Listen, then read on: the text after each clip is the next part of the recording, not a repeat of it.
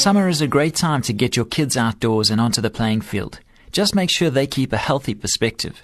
Good day and thank you for joining us for the Focus on the Family Minute. Sports should be seen as a way to build memories and friendships. It's a great way to introduce kids to the joy of healthy competition. But the key word here is healthy. That means overzealous dads and coaches should work hard at keeping their adrenaline under control. Emphasize fundamentals and teamwork over winning.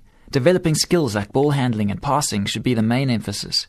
And never make a child feel bad when he makes a mistake.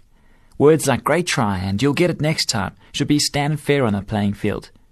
Most important of all, teach them to be good losers as well as good winners.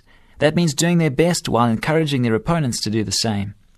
For more information on family issues, please call Focus on the Family in South Africa on 031 716 3300 or log on to our website at safamily.co.za.